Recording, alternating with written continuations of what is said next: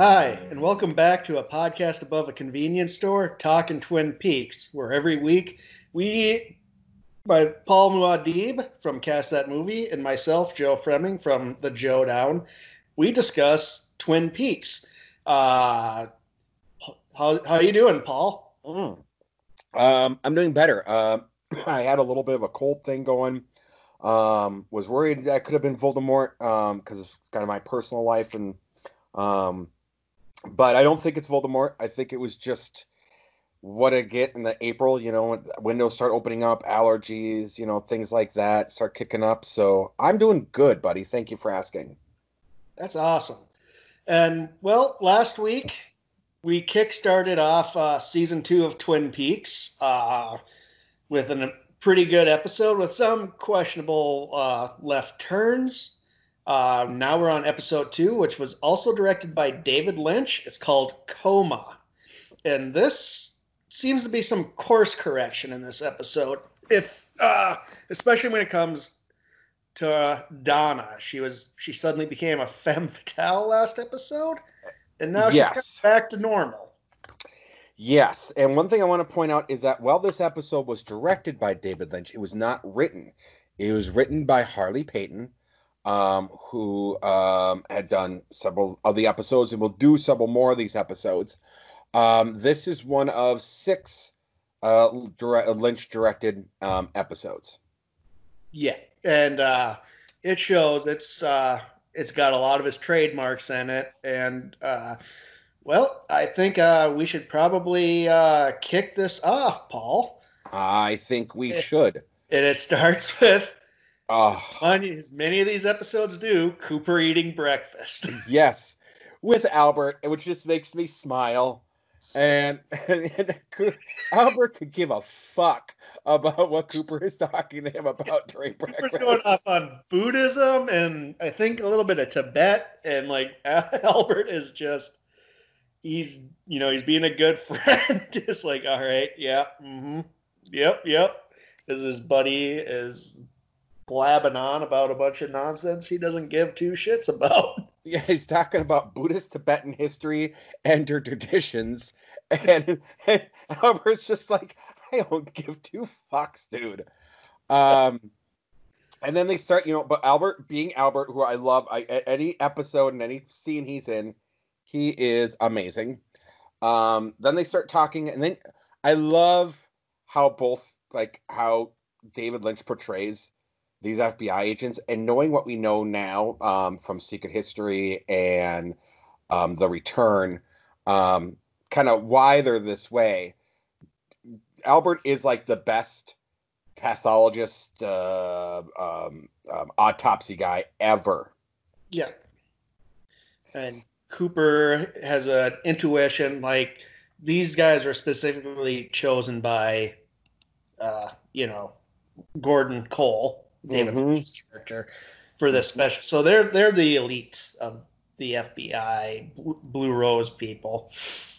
Yeah, and so they're talking, and I saw that, I watched it, but they end up discussing about the suspects of what happened, like the mill burned down. Leo's the main suspect. Yep. And then go on. Oh, I was going to say, and then he explains how Jacques was not strangled, but was smothered by a pillow, and that the tape used was grabbed by there, and he didn't have anything else. And that Leo did do the arson, and that they don't have any idea yet who shot him. No, but they do bring up Bob. And they do bring up Bob. And, Albert has one of my favorite lines here, and they're talking because they're talking about suspects, and then there's Bob, who, Ronette saw, and Cooper has seen, and Sarah Palmer has seen, and Albert's like, well, Cooper, has anyone seen Bob on Earth in the past few weeks? Yes. Then... But he also, I wanted to bring this up because we kind of talked about it. The old waiter in the last episode, he gets actually question by Albert, and Albert lovingly refers to him as Senior Drool Cup. Senior. He's a lodge entity who's also moonlighting at the Great North. Yes, Senior Drool Cup doesn't aware of anything that went on that night. And big news too, Wyndham Earl. Cooper's. That's where I was going. I was going to Wyndham. Okay, yep. Agent Cooper's former partner, Wyndham Earl, has escaped from mental asylum. We'll learn more about Wyndham Earl, and we'll probably discuss how the character changed from what I think Lynch Frost had in mind at this point into what came after they kind of left the project for a bit. Yeah, I don't think this is the time to really dig into Wyndham Earl. There's an episode coming up that I think is a better entry into that. Yep. Then, excuse me, sorry, I'm drinking soda. Then they cut over, I'm such a professional, to the Asian man who's kind of observing them. Yeah. And sorry, that's like a red herring. Like what is he linked to that Wyndham Earl? What is going on there? Well, we saw him in the last episode. He was in the last episode. He called Pete. He wanted to know where Josie was. So we know he's connected with Josie. Yes. He's a threatening person. Secret History if you haven't read it yet, read it, because again, Josie has like one of the most fucking amazing backstories of probably all these characters. Absolutely. Like, again, we've talked about it before, so I don't want to get too far into it with her, but the Secret History of Twin Peaks really just adds a whole nother dimension to the show, to the characters, and Josie is one of those reasons to read it, because yeah, she has a fascinating backstory. Absolutely. I think we've mentioned she's a lot like Oren from Kill Bill in her background with organized crime. It's fucking rad. We'll probably get to that when we do. We'll probably be doing an episode where we touch upon the books a bit, but we'll get to that when we get to that. I would like to do a episode dedicated to the Secret History and an episode dedicated to the final dossier. I think that's where. I don't think we need to do one about the diary. No. Honestly, in full disclosure, that's the only Twin Peaks book I have not read. I've skimmed it. I just once you know who killed Laura Palmer, it's just never interested me. But yeah, because and again, they went and did Fire Walk with Me, which will be its own movie too, which will be its own episode too. And that explains way more of what was going on in Laura Palmer's life than the diary does. Yeah. So we'll probably we'll have episodes on those final dossier, Secret History, and we'll probably lump that in with the missing pieces from Fire Walk with Me. It'll be like an evergreen before we get into the return, or maybe after the return. We still haven't decided, because as much as we love Twin Peaks, we're just as confused as everybody else how to explain it to people. Yeah, absolutely. There's no question. Yes, 100%. Mm-hmm. We're weaking it, folks. Yeah. But so we get the next scene, and this is another so what I love about the last episode, and especially this episode, it's more A-plot. It's A-plot heavy, and the mystery in these lodge entities and things what I love about Twin Peaks, and this episode is probably one of my top favorites, just because it has all the things I like about Twin Peaks and a lot less of the soap opera-y bullshit that is just kind of like the filling or whatever. But we have Donna. She goes. Yeah, so let's talk about that real quick. So we cut over to Donna, and Donna's once again a different character from the last episode. Yeah, I think there's some course correction here. I think Lynch fucking laid down the law a little bit. Yeah, I think after that episode, maybe it hadn't aired by the time they were filming this, but I think just his experience with like this isn't working. Like this is not the character. Sorry, Laura Flynn. I don't know if he said it, but he since he did it in the future, we'll just recast you if you don't like it. I feel like he did. And I think that they're like, nope. I think there was the benefit of the doubt. I think he saw it and went, no, this is not working. No. So Donna's back to normal. Mm-hmm. I'm glad. This is the Donna I like, the innocent Donna. She's troubled, but she's not like suddenly just whatever the hell she was in the last episode. Going back, I don't know, and I'm gonna give benefit of the doubt here as well. I'm gonna throw an idea out to you because I thought about this. She was wearing Donna's glasses, and I'm going to assume by this time Lynch had already kind of had the idea that he was going to do Fire Walk with Me. And one of the big things about Fire Walk with Me, going backwards now from that, or going forwards and then coming back from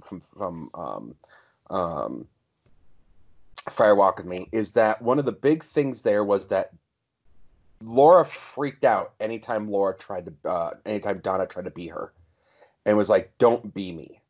And I don't know if that was somewhat of a overtly, like, really, really, really, really obscure nod to her kind of wearing, like, I'm trying to give some kind of benefit of the doubt here, or give an alternative to it just being Laura Flynn Boyle being Laura Flynn Boyle. You know what I mean? I'll give you my theory.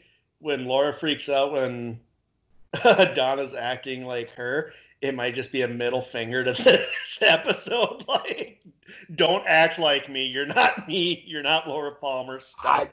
I could take that. I could take that spin as well. So there's a lot of different ways you can take it. So she takes the Meals for Reels, and she goes to Mrs. Tremont. Joe, this is one of my favorite things, but I'm gonna let you run with it because I want to run with it and Fire Walk with Me. Yeah, well, the Tremont. What was her name? Because she has two different names. It's Tremont in this. Fire Walk with Me. It's I forget the name. Let me look it up. I will, because I want to bring it up into what it is. Because it's together at the very end of the whole series of the Return. These names are important. Chalfont. Miss Chalfont. So Mrs. Tremont, Mrs. Chalfont. Yep. These are the names she has. She's also Happy Gilmore's grandma. Gilmore's grandma. She's great as Happy Gilmore. She's just an awesome actress in general, dude. Yeah. She's also the old woman Jerry Seinfeld steals the bread from. Yes. He mugged her in New York. She had a bit part in Karate Kid 3. She was in Big Top, Pee-wee. She was Aunt Barbara in Blue Velvet. She was in The Mouth of Madness. She's been in like everything that she does. She's awesome. Yeah, I love her, and just I kind of want to watch Fire Walk with Me, and then follow it up with Happy Gilmore, and just like kind of feel bad for Ben Stiller's character because like, you don't know who you're playing with here, buddy. But Mrs. Tremont, she's this is a really cool thing because we'll get to it when it I'm gonna spoil it. Do it. I feel like spoil it. Go ahead. I want to spoil this. She is a lodge entity. Donna goes back in maybe the next episode or a couple episodes down, and it's a completely different woman in the house. But she walks in, and it's Mrs. Tremont and her grandson, who is Riley Lynch, I believe. David Lynch's son. Yeah. No, it's Austin. It's Austin Lynch. Austin Lynch. David Lynch's son looks just a splitting image of his own. Oh, absolutely. Like, there's no way Lynch could ever deny that's his kid. Yeah, I put him in my notes here as creepy David Lynch kid. Yes. Yes. Uh-huh. And so Mrs. Tremont, Donna hands her meal, and she looks upset, and she's like, there's creamed corn. I specifically did not ask for creamed corn. Creamed corn, Garmonbozia, comes in To play in the return. in return and Fire Walk with Me. And Firewalk with Me, yep. It's pain and suffering in the lodges. It's what it represents. But here she orders it and she's upset. I'd be upset because cream corn's fucking gross. I like cream corn, but that's me. Go on. Oh God. I stopped in a landmine there, huh? That's all right. It's all right. That's all right. I eat weird shit, so go on. So she's like, is that cream corn on my plate? Donna's like, yes. And then Donna looks up and she says she specifically did not ask. Then she says, is there creamed corn on my plate? Donna looks down again. It's gone. And it's in the creepy David Lynch kid's cupped hands. Yes. And she plays it off like he's studying magic. And magic is another big thing with the lodge entities. We don't know a whole lot about them. We just know there is magic. Especially, you get the hint in the Fire Walk with Me poem, The Magician Longs to See. So there's all sorts of connotations with this. And this scene is just, if I'm Donna, I'm fucking bolting. Mm-hmm. Like, nope. That cream corn just vanished from your plate and there's not even like stains of it on there. Like, fuck this. I'm out. Yes. And, there's that whole creepy music in the back as well as all this is going on, which gives away like this is something sinister. This is something not normal. And then, she asked her if she knew Laura, and Mrs. Tremont gets really upset. No, you know. Yeah. And of course, we learn in the return that she was instrumental in Laura's disappearance. Yeah. And she's also huge in Fire Walk with Me. Mm-hmm. I'm sorry, in Firewalk with Me. Yeah, she we'll get into it. It's a lot of weirdness, but it makes sense. It's just hard to explain Yes. her connection to Laura, but she is, because there's another Lynchian kid in Fire Walk with Me with a mask over his face. Yes. And I have a theory that that's young Leland Palmer. Mm-hmm. So I think so as well. That's you and I landed on the same theory. And we'll get to that conversation in this episode as well. Because that's fucking fantastic. And, but then she suggests that he go talk to Mr. Smith next door, Harold next door. Mr. Smith does not leave his house, she says, just like America. He was preparing for Voldemort before all of us were, folks. Harold Smith was on the ball on this. Okay, so what we know from this episode, and there's a lot of things that were planted in these last two episodes before Lynch washed his hands and said, fuck this, with fighting with the studio. There is something that is said here that makes me think that something was going to happen to Donna at some point, because the little boy says she seemed like a nice girl, and he uses past tense, and that to me was like, I think Lynch, had he gone the way he wanted to go with this, something would have happened to Donna eventually. Yeah, I agree. I agree. I don't know if she would have been killed. There's red herrings to that. There's a lot to that. There's a lot of red herrings to that. And we also have to remember, I don't know how far ahead they were thinking of these lodge entities, but from what we know from the overall series, they're not in linear time. Mm-hmm. So who knows what the fuck that kid was talking about, but it is interesting. And it does raise a lot of speculation as how the show would have panned out had they were not forced to do the reveal. And so Donna leaves a note for Harold, and Harold's kind of leering at her from his window. I like Harold Smith. didn't like him when I was a kid because I thought he was just like a weirdo, but I've really grown to like that character, and we'll get to know him a little bit more. And now we go to poor Ronette. Just Yeah. shock. Last time we saw her, she was having the visions of Bob the night of the murder. Mm-hmm. She's not in good shape.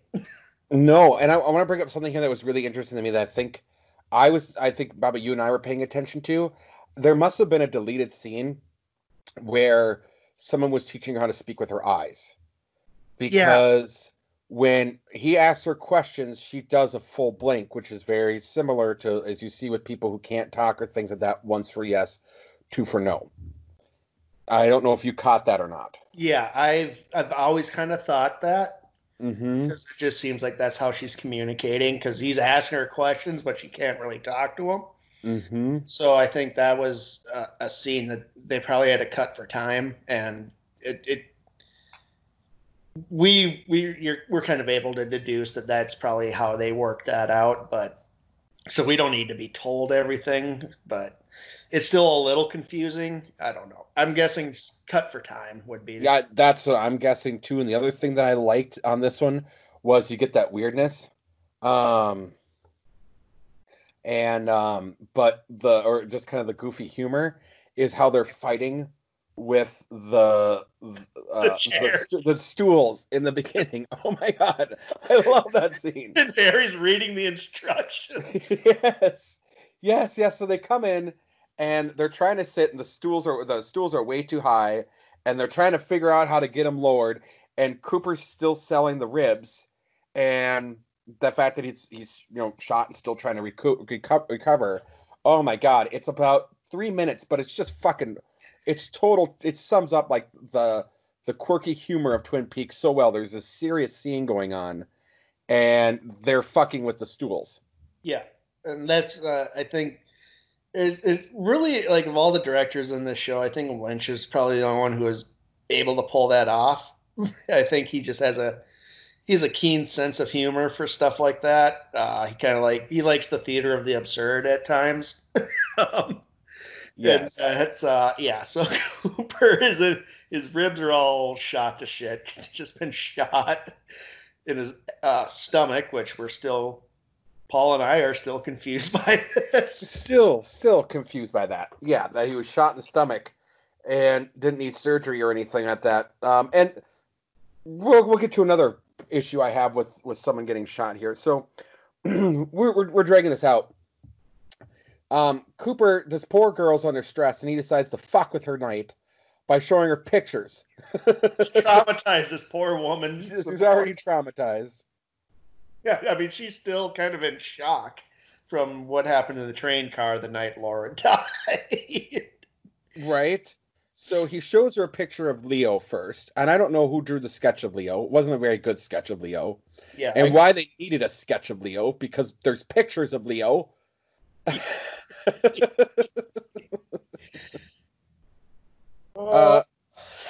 Yeah, I mean, I'm just saying, I thought that was a bit odd. I'm like, why is there a sketch of Leo? When did the sketch of Leo happen? I don't remember a sketch of Leo. Why do they need a sketch of Leo? Like, yeah, my mind went down that rabbit hole. And she shakes her head like, no, that's just the dude who fucks me. Yeah. And then they show the picture of Killer Bob. Oh, God. This is when we finally really see the wanted poster. And it's fucking... Bob appears in this episode, and each time it's traumatizing. Just fucking traumatizing. Like, so once you see that sketch, and like you go back to us being little kids in St. Cloud with Wetterling missing, and you're seeing these sketches of the kidnapper, kind of like what you're seeing in Twin Peaks, and it's holy shit. Absolutely. It's terrifying. And the fact that, even though we're young, she's younger than everyone there, right? Our sense of time is fucked up. As far as I was, like, I didn't think, she could have been 14, 15 in my eyes when I was, 9, 10 watching this. Absolutely. Yeah, it's fuck. And that sketch, man, like, I want to get a poster of it. Part of me is just like, I think I would just freak out seeing it too much. Like, it would ruin my day, I think. Again, Frank Silva is probably, from what I've heard, is like nicest guy in the world, but holy shit, he's terrifying. Yeah. Oh no. Because and the way that the scene goes is it's blurred because you see it kind of from her vision, and it comes in, and the way that he's drawn and the way that it comes into focus, it's actually a very scary scene. I mean, even if Bob wasn't the killer, she probably would have flipped out. Yeah, it's a horrifying sketch. Mm-hmm. Mm-hmm. Yeah, so Yeah. she ends up freaking out and she's screaming train, train. So Yeah. this is connotation. She saw, you glean basically she saw this man in the train car that night. Yeah. Yes. Apps. There's no question about it. So after this, we get probably my favorite version of Jerry Horn.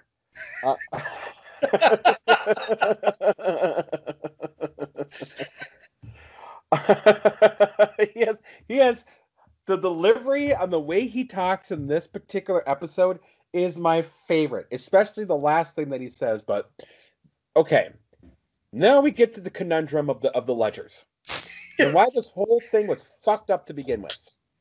Yep, and they confirm our long-going confusion of the ledgers and that they didn't matter. Yeah, in that they didn't fucking matter. Because you find out that the fake ledger that they're showing out to stockholders shows that the mill was making a healthy profit. That's the fake one. And the real ledger is actually Catherine had been doing shit behind Josie's back and slowly making the mill go bankrupt. Which, again, doesn't make sense to me. But it is what it is. And they're deciding which ones to burn. And they're going back and forth about one would stand up, the other one wouldn't.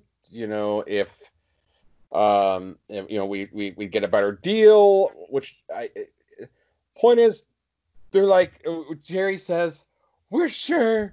The one thing we're sure of is we're not sure which leather to burn. And Jerry this whole time is eating a smoked cheese pig. Yes.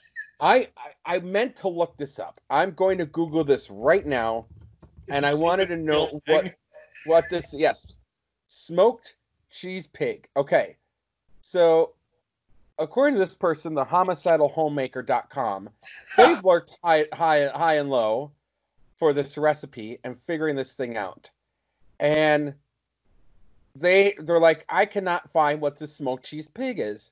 So they made their own as a cheese ball. So I don't know what this. No one knows what this thing is. My guess it's just smoked cheese, like in the form of a pig. That's all. I think it's bacon flavored cheese, right? In a pig. In a pig. In a pig, in the shape of a pig. It could be. I don't know. Is this stuff? Maybe this is something David Lynch makes at home. Maybe. Yeah.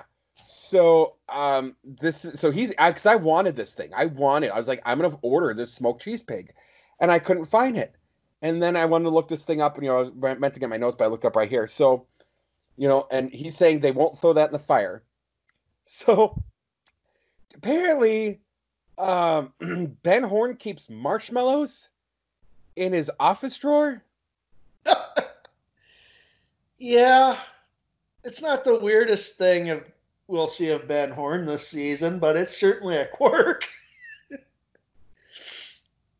It's a quirk. And then my favorite line of Jerry's is he gets super excited. Ben, where are those hickory sticks? It cuts the commercial. Yeah, Jerry really likes food. He's a foodie, as we glean. He's also high all the time. Yes. Secret History just finally confirms. Yeah. Yes. But no, I just love that. Just the way he said it and the way he talks, because he in a lot of the previous episodes. So the actor has a very specific way that he talks, but he's kept it under wraps up to this point, and he just lets loose with his accent. I love his voice. I love the cadence and the tones and the way that he talks, and you get that a lot in the Crow, right? When you watch the Crow with him in the David Crow. Patrick Kelly. Yep, David Patrick. Yeah, David Patrick Kelly, and so it was nice to see him kind of just be him in this particular short little scene. Or just, yeah, if anything, if you're going to watch this episode, that by far was like my favorite line of the whole damn thing. Ben, where are those hickory sticks? Just, oh, God. Yeah. I love David Patrick Kelly. So much. T-Bird in The Crow. He's one of the bad guys in The Warriors. He's just fantastic all around. He is. He's and he was in a I'm gonna tell you guys, he was in a video game. And I'm gonna just take a quick detour here. And he was in a game called was it the Ripper? I think it was Ripper. Just 1 second here. Yes, he was in Ripper. He played a character by the name of Joni Falcone, who is a psychopathic computer hacker. And it's an old game. You can't get it anymore, but if you can find it and, use something called DOSBox to play it, I highly recommend that you guys do this, because in the game is Christopher Walken, Burgess Meredith, Karen Allen, David Patrick Kelly, John Rhys Davies, fucking JJ Jimmy Walker himself, Paul Giamatti. I mean, you need to play this game. Or at least go on YouTube and watch a playthrough of it. At the end of the game, depending on just how the computer picks up, there's always one of three killer, like the actual killer can cycle between three different characters, with David Patrick Kelly being one of the murderers. So that's my side note. It's glorious. It's crazy. If you listen to this podcast, there's no reason why you wouldn't like that game. So now that I went us completely off the rails, Joe, let's get back to the Double R Diner. Yeah, where Andy is struggling with some tape as he's trying to put up Bob's wanted post. Jesus Christ. Oh my God, I love it. Yeah, it's man, I haven't seen a toddler struggle with tape like Andy does here. It's just all over him. And Major Briggs is just watching this. And the best part is, it didn't hit me that he was kneeling. He's kneeling, putting this thing in, and until someone walks in and doesn't help him. He just looks at Andy looks at him with scorn. And he's just got his hands bound together with fucking Scotch tape. Yeah, I love Andy. I love Andy too. This season does him and Lucy wrong, but I love him. It does. It really fucking does. And I pretend it never happened. Yeah. Which, thank God, the return did as well. Yes. And then, well, kind of, we do have Michael Cera's character. Well, we have the kid, but, we immediately know that it's Andy's and everything's fine. Yeah. But because I want to get to this very interesting scene with Major Briggs. Yes, please. This is when we find out, Briggs is he's a lot bigger character in this season, and I think this was a long-term thing, especially after what we see in The Return, Secret History. Briggs was supposed to be a much bigger character than he ended up being, and I think that's just because, again, the showrunners leave with only a sketch of what was to come. But he's sitting there having his coffee, and the log lady comes in, chewing her gum. her pitch gum. Which Norma right away is like, don't spit that out on the wall or under the table. Spit it in an ashtray. And she looks so offended. Oh, she's so pissed. She is so pissed. And it hit me when she told her to do it in the ashtray. I'm like, oh, fuck. You really used to be able to smoke inside of fucking diners back in the day. God damn it, I missed that. Yeah, and so she sits down and she orders a bear claw. Bear claw. And she looks to Major Briggs and she tells him, "You wear shiny objects on your chest," which is such a Lynchian thing to throw in. Mm-hmm. Yes. Like she's not impressed with what he's built over his career. She's just like, "You got a bunch of shiny shit on you. What's that?" What the fuck's that, shiny man? And he takes it in stride. He's so great. And he's, this is, you kind of get, he's Blue Rose as well. And he's in tune with all this. And she's like, do you know my log? And he's like, well, we've never been introduced. And she's like, I don't introduce my log. I don't introduce my log. And he's just like, okay. So she asks him if he can hear what it's saying. He's honest. He's like, nope, I'm not hearing anything. But he's not disrespectful, which is another thing. Like, I think in their line of work, they have to be open to everything that's happening to them, and it pays off for him because she has the log has a message. Deliver the message. And she asks him, do you know what this means? And he's like, yes, ma'am, I think I do. He's like, yes, ma'am, I actually do. And that, I even going back, again, I'm taking my step back and seeing that for the first time. That, wow, like, that says a lot to the character.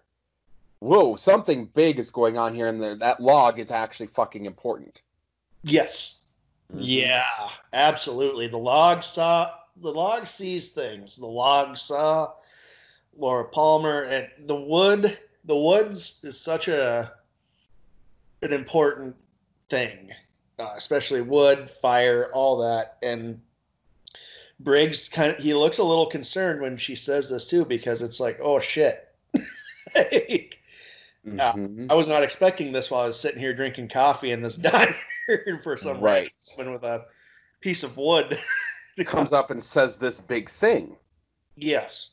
Drops a bomb. Like, this is something that I think that has been weighing on him a bit. And this is like, oh, this is a sign. This is something I got to do now. Mm-hmm. Yes, 100%. So then it cuts to the sheriff's office. Yep, Lucy and Andy. And now I want to get your opinion. I have an opinion on who this was because I don't think it's ever said. Someone calls Lucy wanting to talk to the sheriff, and they make a point of drawing this scene out a little bit. Of, you need to tell me what your name is, and the person, you can't hear the other person, but I'm sorry, I can't let you talk to the sheriff unless you give me a name. Okay, I'm going to hang up on you now. I think that was Wyndham Earle. I think it was either Wyndham Earle or I can't really think of who else would be calling, and it'd be wrapped in mystery. Yeah, I think it was Wyndham Earle. Yeah. Yeah, it would have to be. There's no other direction pointing to why this call would have happened. And Wyndham Earle kind of starts trickling in here. So, yeah, I absolutely agree with you. I think that was Wyndham Earle. He's starting to play his little game now. The game is on with him and Cooper. Mm-hmm. We'll get to that much later. But we find out Andy's kind of pissed. Andy's rightfully livid. So. Andy is livid. And we talked a little bit about this because we went into this a little bit. I think episode close towards the end of the first season in our podcast. Go ahead, Joe. Yeah, so he's confused why Lucy's pregnant because he was doing his patriotic duty at some point in life, as he calls it. Yes. He went to a sperm bank to donate, and Andy's sterile, so he could not have gotten Lucy pregnant. And Lucy fucking is also freaked out, rightfully so. and Danny has a piece of tape on his head, takes it off, and slams the window shut him and will not talk to him about it. But Andy's completely in the right here of being pissed off. Yeah, absolutely. And we'll find out later because, dear God, this character. We'll talk about it. I don't want to talk about. No, but this is where I think, again, I think that had Lynch continued with it, I don't think we would have gotten what we got. I think the man we don't want to talk about does show up before Lynch leaves. I'm pretty sure he does. I don't want to talk about it. Let's move on. All right, move on. Move on. We got Hank in Harry's office, and is Harry his parole officer? Harry is his. Well, it's a small town. I thought about this as well, and because he's a small town, I think he just has to go to the sheriff's station and just sign in. So yes, I think Harry's his parole officer here. Yeah, and there's tension between these two. Cooper notices it. We find out. Harry says, Hank used to be one of the Bookhouse boys. He used to be one of the good guys. Secret History kind of fills in the gaps here of Hank. Hank just kind of just fell with the wrong crowd, became like a shit heel or whatever. He's just a fucking. The story of Hank Jennings is he made a bad mistake and then he just kept doubling down on that bad mistake for the rest of his life. Exactly. And I also have to say the same thing that I think here. I think had Lynch stayed on, I think Hank could have been a more interesting character because I think it's very poignant that they made him one of the Bookhouse boys.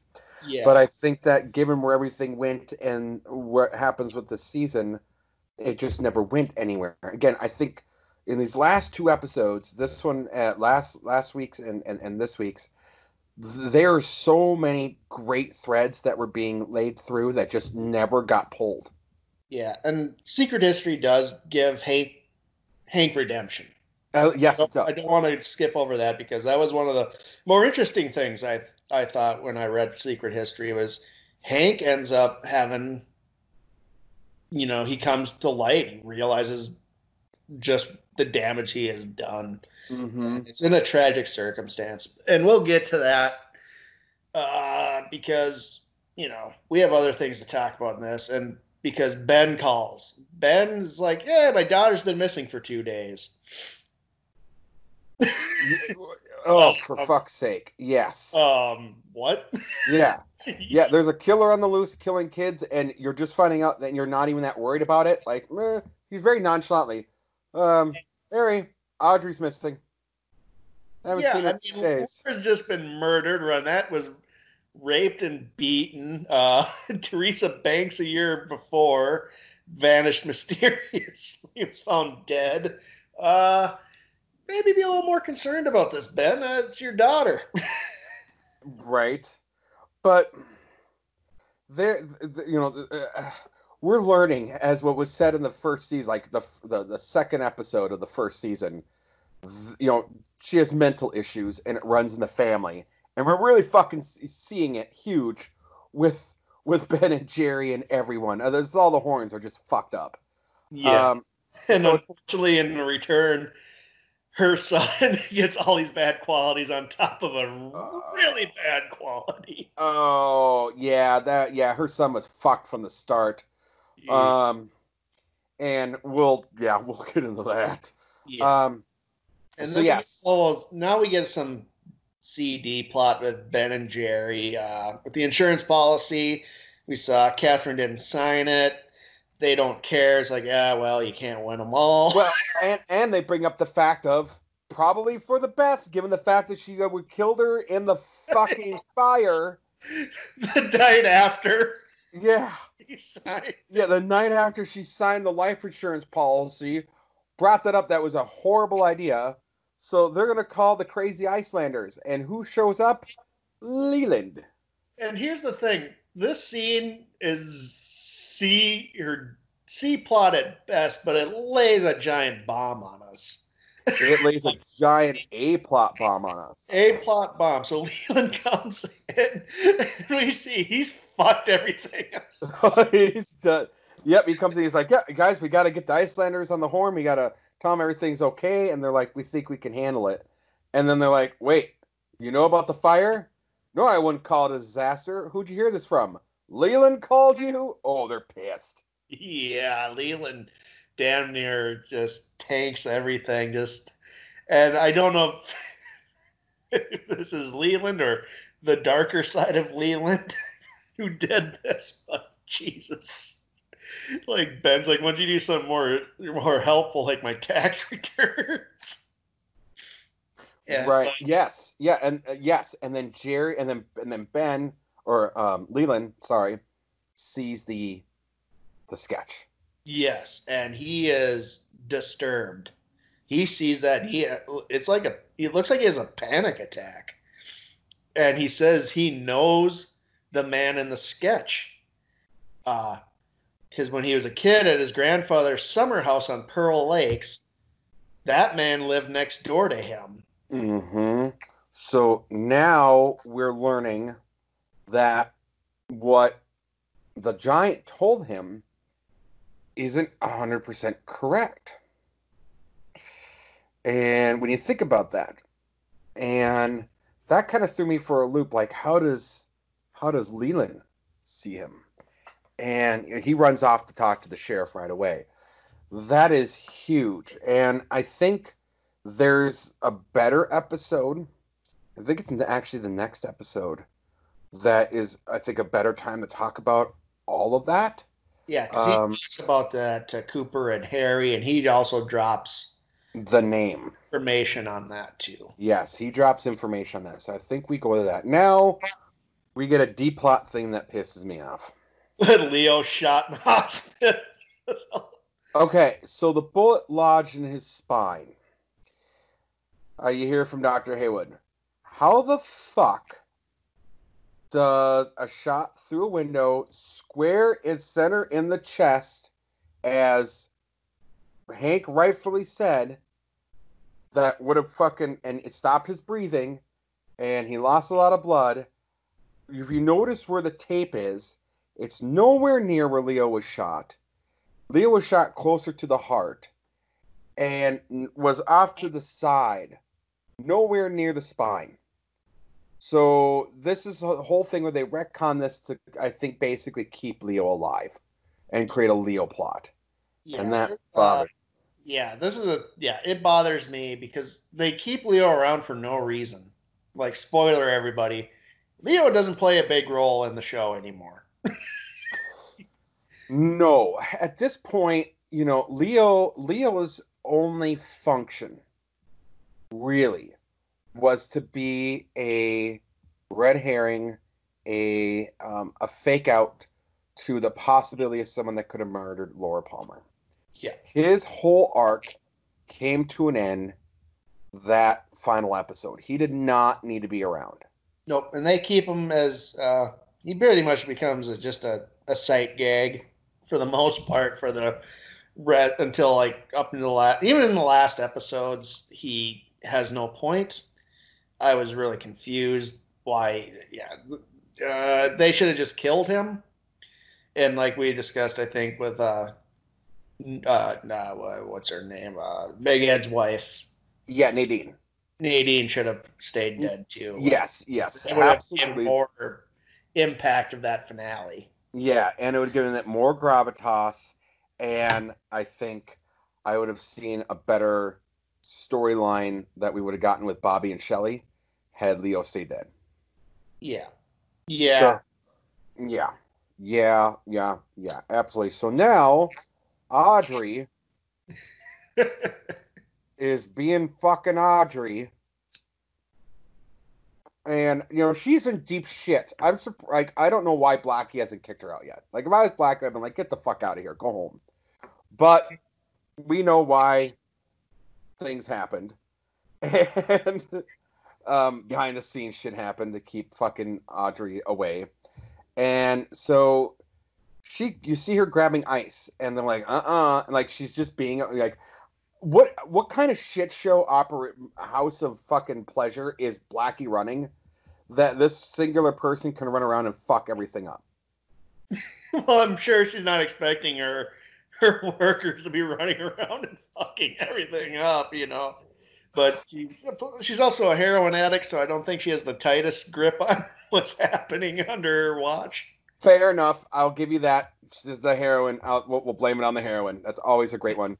Ask David Crosby. That's a wonderful excuse for every shitty thing that you do. So Audrey takes the ice, and we see none other than Emery, the manager of the department store. Yeah. Really fucked up situation. Joe, I'm gonna lay something uncomfortable on you. This scene awakened something in you? No, the opposite. I've debated for years doing a sex line style podcast as well, going in the fetishes and things like this. So I'm gonna lay something on you here. This ain't a real thing, buddy. This is some kind of weird... tied up and listening to a vacuum cleaner with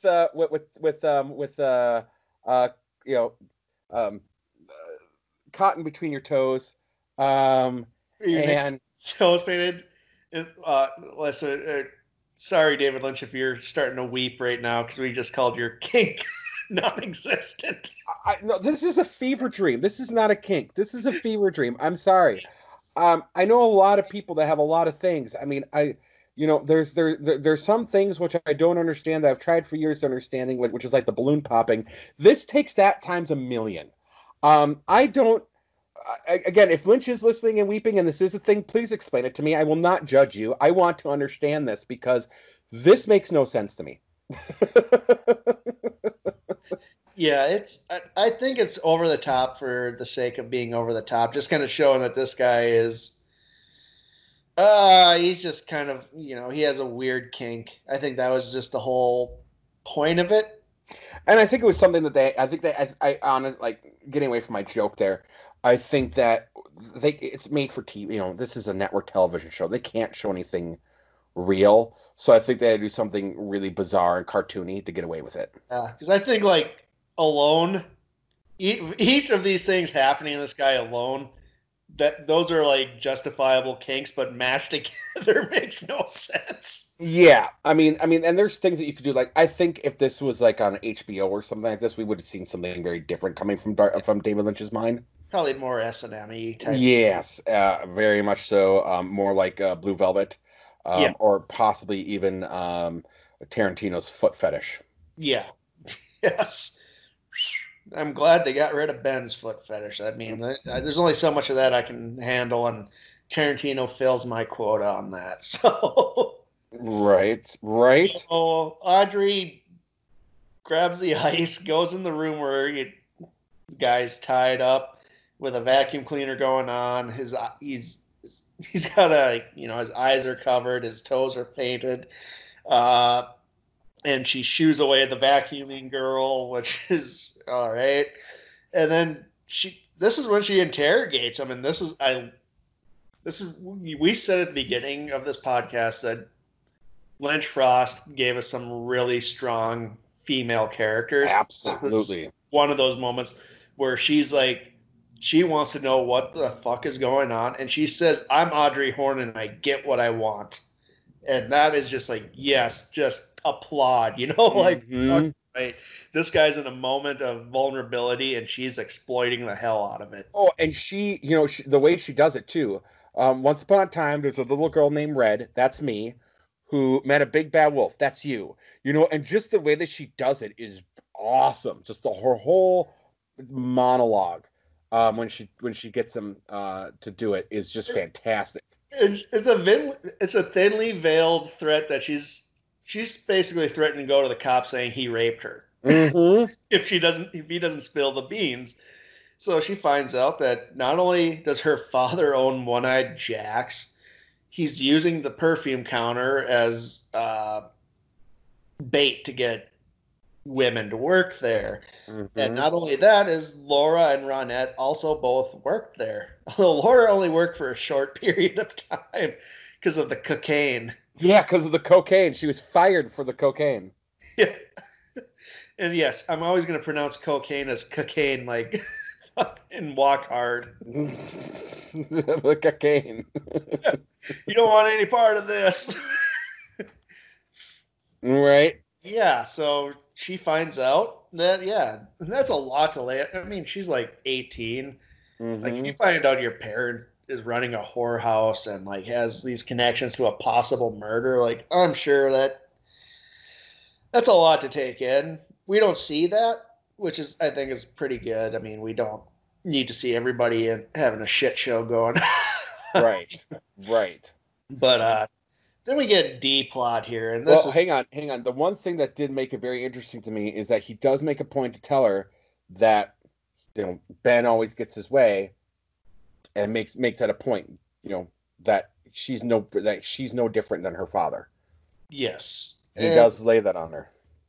Yeah, and she is. Ben and Audrey are peas in a pod. They have the same personality in a lot of ways, and Secret History goes into it more again, or maybe Final Dossier. I think Final Dossier. Well, Secret History does a little too after the finale where Pete, rest his soul, saves her at the explosion. Apparently, Ben has a change of heart in life after that, but Return Final Dossier shows it's short lived, but he does.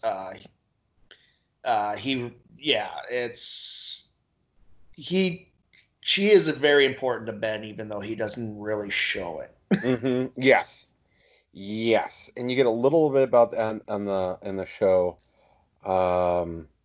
but yes. So okay, D plot, Bobby Kelly's insurance scam. Oh, for fuck's sake! All right, I don't care. So they're planning on taking $5,000 checks for bringing Leo home instead of throwing him to the police where he should probably be anyway. Who cares? Let's move on because now we're getting the meat and potatoes of what I want to talk about. Is Cooper in his hotel room, and you see Audrey's note is under his bed, which doesn't make sense. Because where was it last time we saw it? Wasn't it on his nightstand? It wasn't on the nightstand. It was by the phone. Yeah, that's right. It was by the phone. It was way across the room by the phone. Does Cooper just have a really drafty room? It never should have ended up there.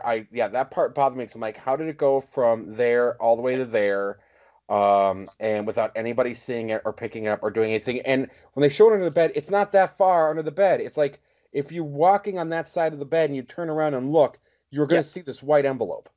Yeah, and as somebody who's watched almost all of Lynch's movies, continuity is not his. He doesn't care. And we've said that numerous times. That is something with Lynch. Continuity is not his thing, and you're always going to have these issues. So, go on. Yes. Well, Major Briggs comes to Cooper's room.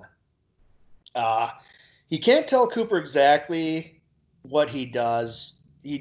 They're both federal agents, but obviously there's classified things that even federal agencies, military, even to this day, there's a big gap because they can't coordinate a lot of times, which is, if you read like true crime stuff or whatever, like I think for me, like reading about even with local police, like if you read like the book Helter Skelter, you'll realize like the DA and like 3 different police jurisdictions don't communicate. And a lot of times they can't because they're ongoing investigations. And so it really becomes, a lot of times these things can be a mess. But with Briggs, he basically says he's there and he's doing deep space monitoring. And, that's the gist of what he says. Like they get these, like he calls it space garbage. Yes. Which it is. He's getting satellite feeds and like just distorted messages that are from like elements in space, be it like solar flares or whatever. It just picks up any sort of communications or wavelengths or whatever. So, and that's a real thing. Like that's why it's not. I don't think it's not made up. There's people just. It's just a thing that they want to make find out and explore. But Briggs says there was something interesting happened. Yes. Friday morning when Cooper was shot.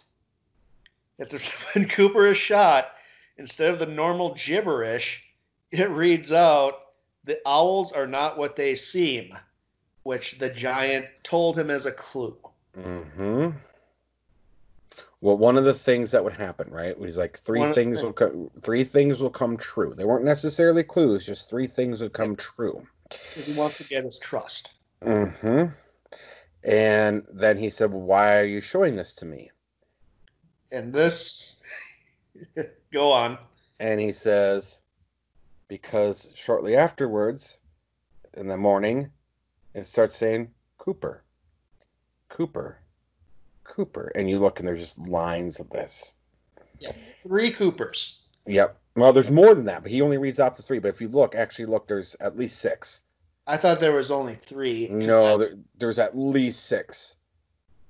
I watched it very closely today. Mm-hmm. There's at least 6 Coopers. Well, he names off the 3 Coopers, and that's kind of like it goes in. That comes up in the return is the 3 Coopers. Yeah, spoiler: there's 3 Agent Coopers, at least. So 4th, if you want to even include the one in the last episode. There's a lot of. We're hanging with Mr. Cooper a lot in the return. So much. Yes. Yes. So yes. This is like, so we're given this really awesome scene, and it builds this mystery, and it's great, and it's everything I love about Twin Peaks. And then the show just takes a giant fucking shit on my eyeballs and ears. Because this is followed up by James, Donna, and Maddie singing the fucking song Just You.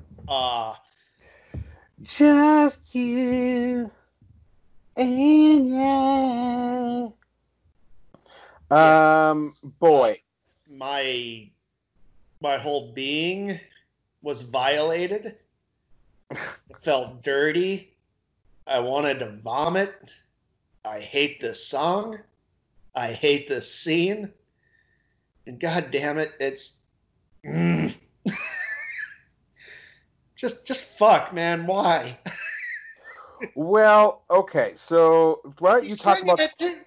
Where's the fucking drum and bass coming from when they're singing? So let's start with we're here. We knew this was going to take a while. We're going to be here for a bit, folks.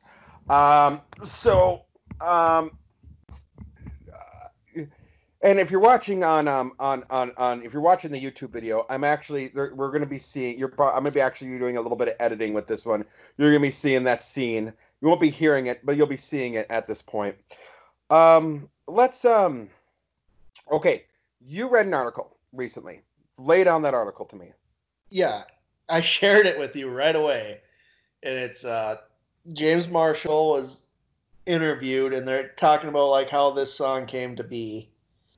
Like, well, it was on the spot. He co-wrote it with Lynch and Angelo Badalamenti. I always butcher that man's name. I butcher his name too, so don't even feel bad. My Echo Dot always reminds me because I can't pronounce it. Right?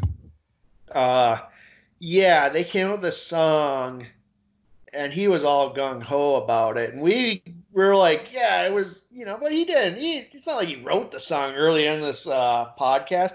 Fuck that, he did. This son of a bitch. I hate James. No, I don't. And I'm going to go to some defense here because there's other articles about this as well. So, yes, they wrote it. And because James Marshall, who plays James Hurley, would bring his guitar on set and would play. And Lynch has also done some music. And so Lynch asked him at one point if he would be comfortable doing a song for one of the episodes. And James was all for it. He was like, yeah, that'd be fucking awesome. So they sat down to write this. And then a couple weeks later, they asked him, they said, what kind of style do you want? And he's like, well, I think it should be 50s doo-wop-y to kind of go with some of the musical theme that's been going on with the show. Don't make it too outside the normal of what people are expecting. And When he came back, James himself was horrified that it was in the key of C. He did want it to be falsetto, but he didn't want it to be that high. And he tried to get Lynch and I'm not even gonna bother to try to say his name. Just call him Angelo. Yeah, Lynch and Angelo to change it. And if you've ever listened to Lynch's music, and when the way Lynch sings, it's very a high falsetto. That's just what Lynch does. So they would not go with him. And it hurt him to sing that way. He didn't like the way it sounded. He was very unhappy, actually, with the way the song played out. So I don't blame. I mean, yes, there's some things there for James wrote it, but he wrote it in a lower key and had a little bit of differences. And Lynch and Angelo cranked it up to that fucking 11 on that falsetto that never needed to happen. The falsetto is part of the problem. It's also a dog shit song. So again, fuck you, James. It's a stupid song, and you should feel bad you did this. I'm not gonna hate on him per se. Is it a dog shit song? Yes. However, that is a terrible key. Yes, he is absolutely right. That is a terrible key. I think the key would have even made it better. It wasn't a different key. It's still a horseshit song from a horseshit person. Fuck him. You know what, man? As a musician, keys can make a lot of difference on a song, and I would say that I would like James, if he's going to listen to this, if anyone ever does, or who from the show that listens to this, I would love James to put out the original key and the original version that he had, and I bet you he'd go, that wouldn't have been as bad. However, this scene is fucking like a sore thumb. It's like a fucking purple house on a row of fucking white houses. Yeah, it's not just the song. This whole fucking scene is bad. Oh God, I'm getting a rage headache right now. Oh, Tom. All right, dude. I did not think I was going to be the voice of reason here. I'm getting a rage on this one as well, but I'm going to say that my anger is more towards Lynch, and because this also can't happen again on the return, where James thought he was going to be able to do his original version, and he did play his original version, and fucking Lynch put the old version on top of it. Yeah, well, I mean, you put out that shitty song, Lynch is just going to put it. Yeah, fuck you, man. You made this. You made it, man. That's your name attached to it. Fuck. Nope. It's the key is not the whole issue here.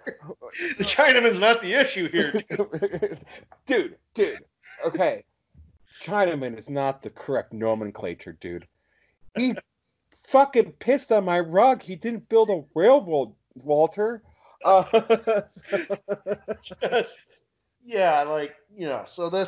this happened. Anybody who's been listening up to this point know I despise it. Apparently, Paul has a change of heart or something. No, I don't have a change of heart. But they're singing James is giving goof eyes to Don. Hang on, no. The whole thing is weird because all of a sudden, because of the feel and the doo-wop of the song, and the way their hair is done and the way their makeup is done, the whole thing has a 50s vibe to it. Like, they look like fucking poodle skirt girls. And again, like, where'd the drum and bass come from? It's weird. He's like, yeah, it's really good. Okay, let's start it again. And they go, and it's him and Donna are making eyes at first, and then Maddie gets in on it, and James starts looking at Maddie, and he's this dude's they're all in high school. He's doing what every high school dude in that situation. He is going fucking threesome city, right? That is what James is going for here. Yeah, and again, drum and bass appear out of nowhere, out of the ether. Donna freaks out. Probably getting the hint of what James is looking at. Uh-huh. And Uh, she smells the conversation that's coming. yeah. So she runs off. James chases her. Like, what's wrong? What's wrong? You know what's fucking wrong, James. God damn it. God damn. Oh, yeah, you know what you did, James. Everyone, you know what you did. You know what you did. So, and then Donna gets a call from old Harold. No, but you're jumping here. Even before that, she starts grabbing and trying to make out with him, like. Because I don't care, Paul. This is so stupid. Fuck, man. That's the whole point. It's so goddamn dumb. Donna's acting dumb. This goes against the way that Lynch had been writing women characters. I don't believe Donna would have put up with that. I think she would have had a conversation with him and wouldn't have just tried making out with him. The whole Donna character is just a fucking shit show right now, and that will continue forever, along with James. Like, this is the start of the whole problem with James and Donna. Yeah, okay. This is what the cracks are beginning to show up here. Is like I think what we're getting at is the cracks in the show. Well, it's starting to. They're kind of becoming apparent. Donna gets a call from Harold Smith. Breaks up this scene, but then, dear God, another scene that traumatized me and made me not want to look too closely in my living room.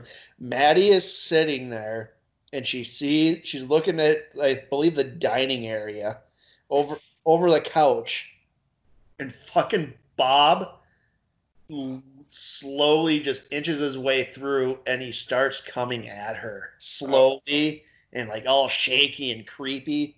And dear God, it's horrifying. This is okay. I'm gonna explain something here. This in the critical section of this and what people thought.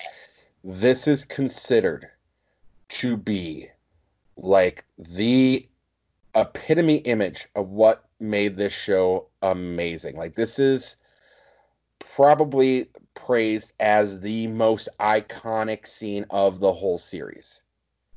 This right here was like, I'm hard pressed to think of just a single image, like not dialogue, just anything else, just image wise, of that stands out in my mind as the creepiest fucking thing in the show. Yes, it's horrifying. Like, I had nightmares from this scene as a kid. Like, it was just holy shit. Like, he's there, like, before Bob, because we don't even know, we haven't really seen him. Like, we've seen him in flashbacks, but we haven't. This is I think the first time we've seen him in oh God, like, he can come at you. Like, he's not just some figment of an imagination. This guy is, whatever he is, he's real and he's dangerous and he's scary. Yes, and he's terrifying. This is terrifying, and just how, again, Lynch is really good at doing a lot with a little. There's music, there's no fucking dialogue, and Bob walks into the room, and we learn this is a vision, but while it's happening, we're not sure what's going on. And this is the second vision Maddie has had. Yes. And he climbs over the couch, climbs over the table. She's Sherilyn Flynn is freaking out. No, that's not Sherilyn Flynn. That's Cheryl Lee is the actress, is freaking out perfectly, and she does fear so well. And he's crawling over the thing, and he gets right up in the camera. I mean, it looks like he's going to crawl through the TV. Like, this is, Joe, I bet you this is where The Ring got the idea. Yeah, I am with you 100%, except this is way more freaky than any. I mean, this is creepier than any jump scare. You and I watch a lot of horror movies. Absolutely. Horror movies is my bag, dude. Yeah, same here. This is probably still the scariest thing I've seen. Yes, the only other thing that I think was a little bit more terrifying, or was on the par with this in the series, was the train car scene, um, where um, um we when she was covered in blood. Yes. Yeah. That's the only other um that's the only other thing I can think of. Well, there's another scene coming up in this season. It's at the end, and I believe it's the episode before the last. And we see the sycamore trees, and we see the red curtains appear, and a spotlight hits, and Bob's hand with the jean jacket reaches out and it's shaking. And that was another one. It was like, oh my, holy shit. Well, yeah, okay, so there is another when you get to the final two episodes, there is some more imagery, but The final but two, that the final episode's nightmare fuel. is nightmare fuel. But I mean, up to this point, this is like I can't even um I can't even describe to you the dread of being 10 years old and watching the scene in the dark in a sub basement. It was terrifying. It was terrifying. Yes. Yeah, like I was lit. Yeah, I was afraid to like look over my couch. I was so terrified. Like, if I was in the living room, I did not want to look what was on the other side of the couch. Like, I mean, it's silly saying this now, but it was very real to me. Like, my imagination went crazy. Like, oh my God, this sort of thing can be anywhere. Like, I don't know. I didn't know what Bob was, but I know it was fucking terrifying. And he's just some dude in a jean jacket. And again, man, I want to say this was a I don't want to out him per se, but this was a designer, a style designer for sets, and Yeah. was the nicest guy in the world. And again, when they had the Twin Peaks Fire Walk with me um, Premiere. premiere, he brought his mother. I Yeah, mean, was the nice anyone ever would say this was the nicest dude in the world, and he was uncomfortable playing this character. yeah, he was really. I believe I've read interviews with like Cheryl Lee. He was really uncomfortable with a lot of the stuff they did in Firewalk with me Very uncomfortable.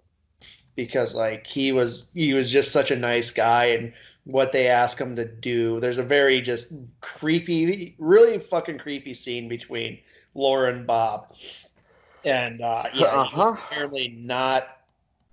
He was just he. I think he kind of. I think She's talked about how he kind of was like really just not comfortable with that, and he'd be like, "Are you okay? Are you okay?" Yeah, yeah. He would be. Yes, I read that same article, and he would be reassuring her and making sure that she was okay with it because he wasn't. Yeah. So, okay. So then, oh, sorry. They, um, so she screams, and while this was going on, Donna got a call from Harold saying that they should meet. Yeah, And then they rush into Donna, or they rush into Audrey. God damn it, I'm fucking up the names here. Maddie. Sorry. Run into Thank you. Maddie. They run into Maddie. There's so many names that end with a Y. They run into Maddie, and it was a vision. He wasn't there. It didn't happen. But this is red herring. But this does. She saw her blood in the last episode, Mhm. or not her blood. She saw blood. Spoiler alert, it's hers. Yeah. She sees Bob. Spoiler alert, he kills her. Right.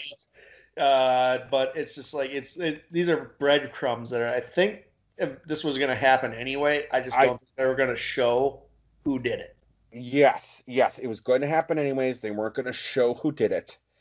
And I do believe something was going to happen to Donna, and they weren't going to show who did it. I really, really do, because there's also trails leading there. Yeah, these are less of red herrings and more of like if you've been following Foreshadowing. foreshadowing. This Yeah. was foreshadowing. Do you think it would have been like Maddie and Donna would have been like a Laura and Ronette thing? Yes, I do. Yeah, that's what I was thinking too. I do think Donna would have been there, and it would have been, um, it would have been. I think Donna would have been comatose, Yep, she and like Ronette and she'd be like Ronette. I think that would have been a whole nother section of it. I think we would have gotten another letter of the name. Um, and I don't, I think, yeah, I think there would have been that whole thing. Um, and then while that's going on, Cooper is sleeping and he's having the giant comes again. yeah, and we kind of get a collage of things. This is kind of it's really cool how Lynch does it. The Giants there, Ronette is seeing things. We get this blurry uh, thing of Bob kind of walking toward the camera with nothing but blackness behind him. But Hmm. it's like it starts off just blurry. You can't really know. You kind of you know what it is because the jean jacket and the gray hair, but it's purposely just distorted. Kind of, I think it's to show that Cooper's dreaming that things are just kind of mashing together here in a subconscious. Yeah, it's creepy. That and then that him going over the couch and screaming, then him just walking at the camera and just kind of like doing that creepy kind of like chuckle thing. Yes, yes. And this is the most Bob that we've gotten in a while, and most of it. And I think this is I think had the original story stuck and the original idea stuck, I think we would have seen a lot more of this style throughout the entire season. And this shows like we kind of debated it earlier.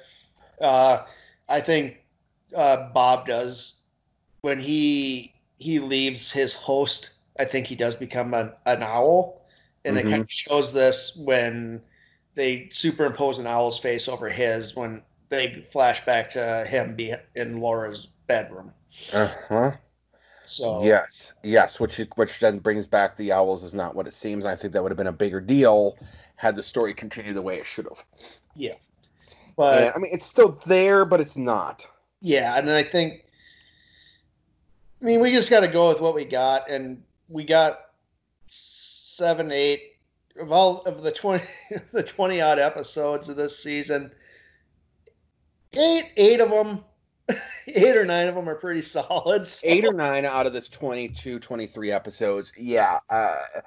And so then when that happens, Cooper gets wakened by Audrey calling him, yep. asking why he's not there, and that that she's in trouble, but she's gonna come home. And then Blackie hangs up the phone on her and says, "Was and Emery is there." And Blackie says, "Miss Horn, you don't know what trouble is, not by a long shot." And the episode ends. But she did leave a clue for him. Yes, She she said did. she saw him in his tux. And So it doesn't yes, ring with him right now, but it he does realize that this is a clue for him.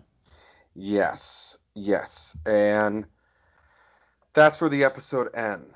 Um, This is definitely in my top 5 probably episodes. I think it's a little more yeah. than the last episode a bit. It's not as doesn't have the character shifts, which I like a lot more, and I think this episode is the perfect balance of Twin Peaks between the soap opera stuff, the investigation, and the surreal. I would completely agree with you on that. I felt the characters were kind of more back in the place, although there were still some odd decisions made there. Cooper's hair still longer. Yeah, well, everyone's hair is still longer, and again, Leo with it being changed where he was shot, and there's just there was a few continuity things that bothered me. I'm kind of a big continuity guy, which is weird because I do love Lynch. I know. Um, the but at the same time, the cracks are really beginning to show. Yes. And so this is a weird episode to me. I think I like the season opener more. Um, made because it was longer, and you started really open up a lot of the stuff, and I really liked the idea that he found the smiling bag, and he has several meetings with the giant and things of that nature. But this one, I mean, really, this should have been, I feel like, one long. This could have been just a continuation of that episode. In that regards. And again, I think for me, I think part of knowing what I know, I think part of what bothers me with this episode and why it's not, I mean, in my top 5, it's probably number 5, because I can see a lot of what Lynch was leaving there, and it bothers me that the strings were pulled in the wrong direction once the showrunners left. Yeah, I agree, and it's just it's like I said, I think it's a good balance of all the things of Twin Peaks. Mm-hmm. We still get like those CD plots or whatever, and they're given time, but I think they're given the right amount of time instead of being like like what we're gonna get. What we're gonna get? What we're gonna fucking get? Yeah. This is more the investigative focus. It's more the mystery focus, and I like that more. But no, like I think they're setting so many cool things up, and then fucking we just didn't get it. We didn't get it, and part of again, as we talked about last episode, the Nadine thing, the Leo thing, they should have been gone. I don't like the direction that they go with Audrey and Blackie, and kind of that whole mystery of having the rescue that's going to come up here with Audrey and all that kind of stuff. It started to wear thin on me. I don't know about you. Yeah, it does. I don't. It is what it is. Compared to after the reveal, it's not as. I mean, I'm just comparing two different shit situations, but oh yeah, I was shot in the leg, but at least it wasn't like that time I was shot in the chest, Right. It still sucks, but yeah, and then again, this is behind the scenes stuff that they had to put Audrey away from Cooper. And that's because of the background stuff they already talked about. Yeah, they had to go this direction, and it's a terrible direction. It shouldn't have gone that way. But yes, I mean, when you look at the investigative stuff, when you take out the DC plot and just focus strictly on the investigation, front to back, this is a stellar fucking episode. And if I take my bias out of it, it really should be in the top 3.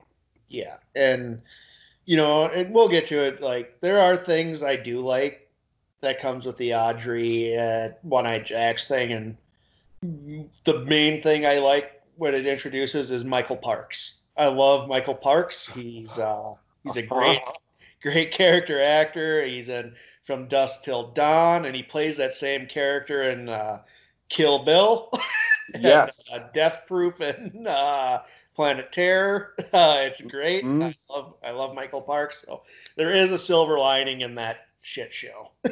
And if you haven't, I'm going to look it up here. I watched it, and you should rent it. He was in a volleyball movie. And you got to get it's called Spiker. And what the fuck are you talking about? Just hear me out here. Spiker. It's called Spiker. It's a volleyball movie. And God damn it, Paul. Just wait. I'm going places here. Do not watch the original version of it. The Riff Tracks crew made fun of this movie, and you can get it on Amazon, Amazon Prime, the Riff Tracks version of it. Rent it. It is worth all fucking $3 that you will pay to see it. And Michael Parks plays the coach for this Olympics team, and he is phenomenal for being fucking him in this movie. Like, I enjoyed it so much because I enjoy him. Oh, yeah, I'll probably check it out some point. But yeah, you just volleyball movie called Spike or whatever. Dude, Yeah. he's always eating at the what's that salad fucking buffet called? Um, the salad barn or something like that. Like they must have got to fucking deal with it, and he's always there eating his fucking salads, and it's Michael Parks being Michael Parks, and you put that on top of the riff tracks, guys. Joe, Joe, it's brilliant. It's brilliant. It's brilliant. So yeah, I will say I do like that, but I think they could have brought him in even without the Audrey stuff. I think there could have been a way to do it, and I think they would have done it. Again, I think why I have this one at 5 instead of 3 is because for me this is a bittersweet episode because this is probably about the height of what the show ever gets to. Yeah. Yeah, it's as a whole, yeah, it's because the finale is phenomenal, but that's more heavy on the lodge stuff. This is like this is the last episode where it's a perfect balance of everything. Mhm. Yes. Yes, this is the last like um the true Twin Peaks what it was episode. So yeah, like I said, I have a bias to it, but like if I take that bias away, yeah, this is easily one of the top 3 episodes. Oh yeah. Oh So, real quick, I'll just kind of get into where we got a little bit of the reception of it. The critical response to this episode was positive.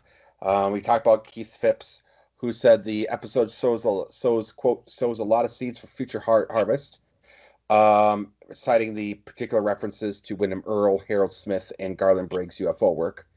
He also praised the scene of Bob, calling it one of those images that captured what the show does so well, but criticized the Audrey plot point, which I also did.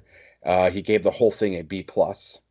And Al Rovies mentioned that episode 9 contains the first of many significant references to owls throughout the series, rating it a 4 out of 5. And TBD Talks, Jamie S. Rich gave it a mixed response and commented that the side stories take a lot of the spotlight of the first half of the second season and suggests that Twin Peaks may have had a longer life as a regular cliffhanger serial had they abandoned the need for the series through line. And the Nerdist gave it 3.5 burritos, calling it the least memorable of the 6 Lynch directed episodes. Praised the episode as whole, but criticized the scene in which James, Maddie, and Donna sing together as a black mark over an otherwise great episode. yeah, I blacked it out. Was this the episode where they sing? I don't remember. I don't remember. It could have been. That might be next episode. Oh God, is that coming up? Is that coming up? We have to go through that again. So this episode was actually rated TV 14 when rebroadcast in the United States because of some of the darker imagery in it. I can see that. Yeah, this one when it was I mean, at the time, again, we're kids. There was no rating on TV shows. No, not at all. So, Nothing prepared us for what we saw in this episode. no, nothing could prepare us for what we saw in this episode. So, what else? I mean, do you have any other that we want to kind of fill in there, or anything else that you think we missed? Nope, I think we got it. I think that this was a solid episode. I am excited for next week's. We're going back to the 2 episodes. Yep. And I'm excited for that. I'm not excited for the rest of the season, but we will get through it. But yeah, I think we got it. All right, perfect. Well, so I'll get this going. We have you can catch us on the Showdown. Joe, what did you do your last Showdown? Oh God, High Fidelity. Yeah, read it. I worked in record stores. I had a very different reaction to that movie than most people did. Yeah. Yeah, I remember you working at that store. Yeah. And Paul, what's coming up for Cast That Movie?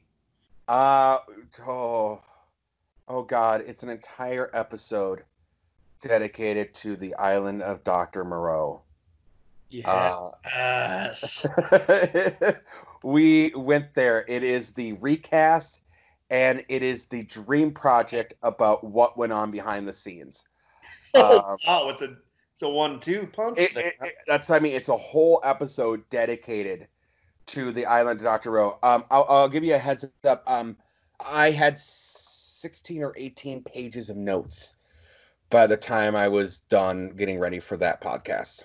Yeah. For those who don't know, that movie, it's batshit crazy on its own, but there is a documentary out there that interviews the director who was fired. I'm not going to go too far, but check it out. It's everything in this movie is bananas. Yes, I will plug that documentary as well. It was called Lost Soul, The Doomed Journey of Richard Stanley's Island of Dr. Moreau. Came out in 2014. I think it was a sleeper. Not a lot of people know about it. Probably because nobody cared about Island of Dr. Moreau. Believe me, you want to see it. You want to listen to this podcast. Yeah. I went down some serious rabbit holes getting information on this because, as I've said before, Joe, I mean, a lot of what we do, even on Twin Peaks and things like that, I know what I'm a nerd junkie, and knowledge junkie. I mean, most of the shit I know I can do off the top of my head. I don't need notes. And when I was trying to dig into the Island of Dr. Moreau, we just did it as a throwaway, to be honest with you, and it turned into this fucking rabbit hole of craziness that I had no fucking clue of. Are you trying to insinuate that Marlon Brando and Val Kilmer are difficult people? Dude, that's not even the fucking. That's not. I mean, they were bad shit. They were difficult as fuck, dude. But there were so many cast changes in this thing, and so much shit. I mean, location shoots were a little tough. Location shoots were a little tough. Turnover. Turnover in this book. There's a little bit of turnover. Quite a few. Maybe a few revisions to the script. Just a couple. Yeah, this was one of those things that is like of lore. This is one of the stories of lore. So yeah, I think you'll really enjoy that one. That will come out tomorrow.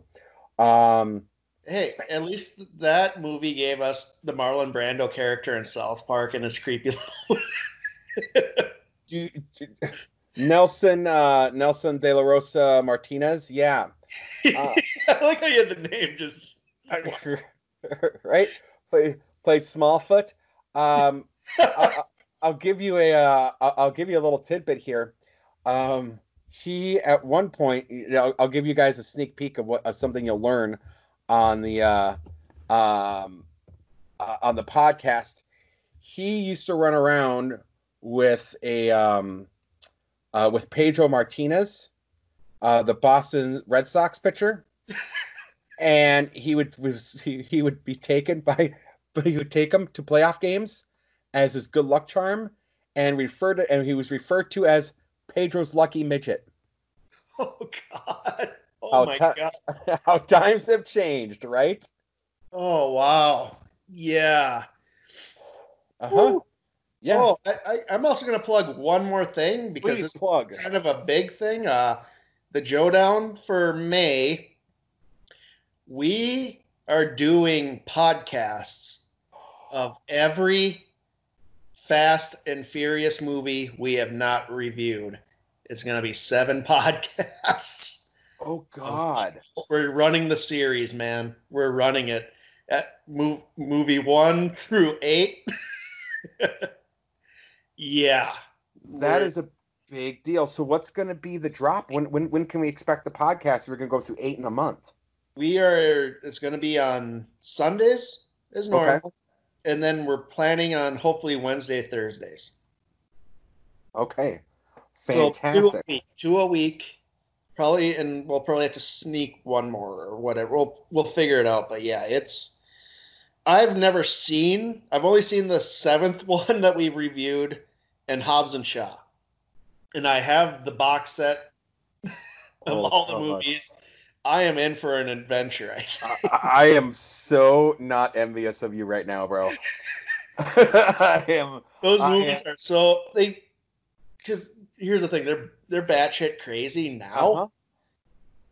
but I'm really interested in watching that first one where they're just a bunch of street racers and not international mercenaries. Yeah, I I think want to see the transition to that.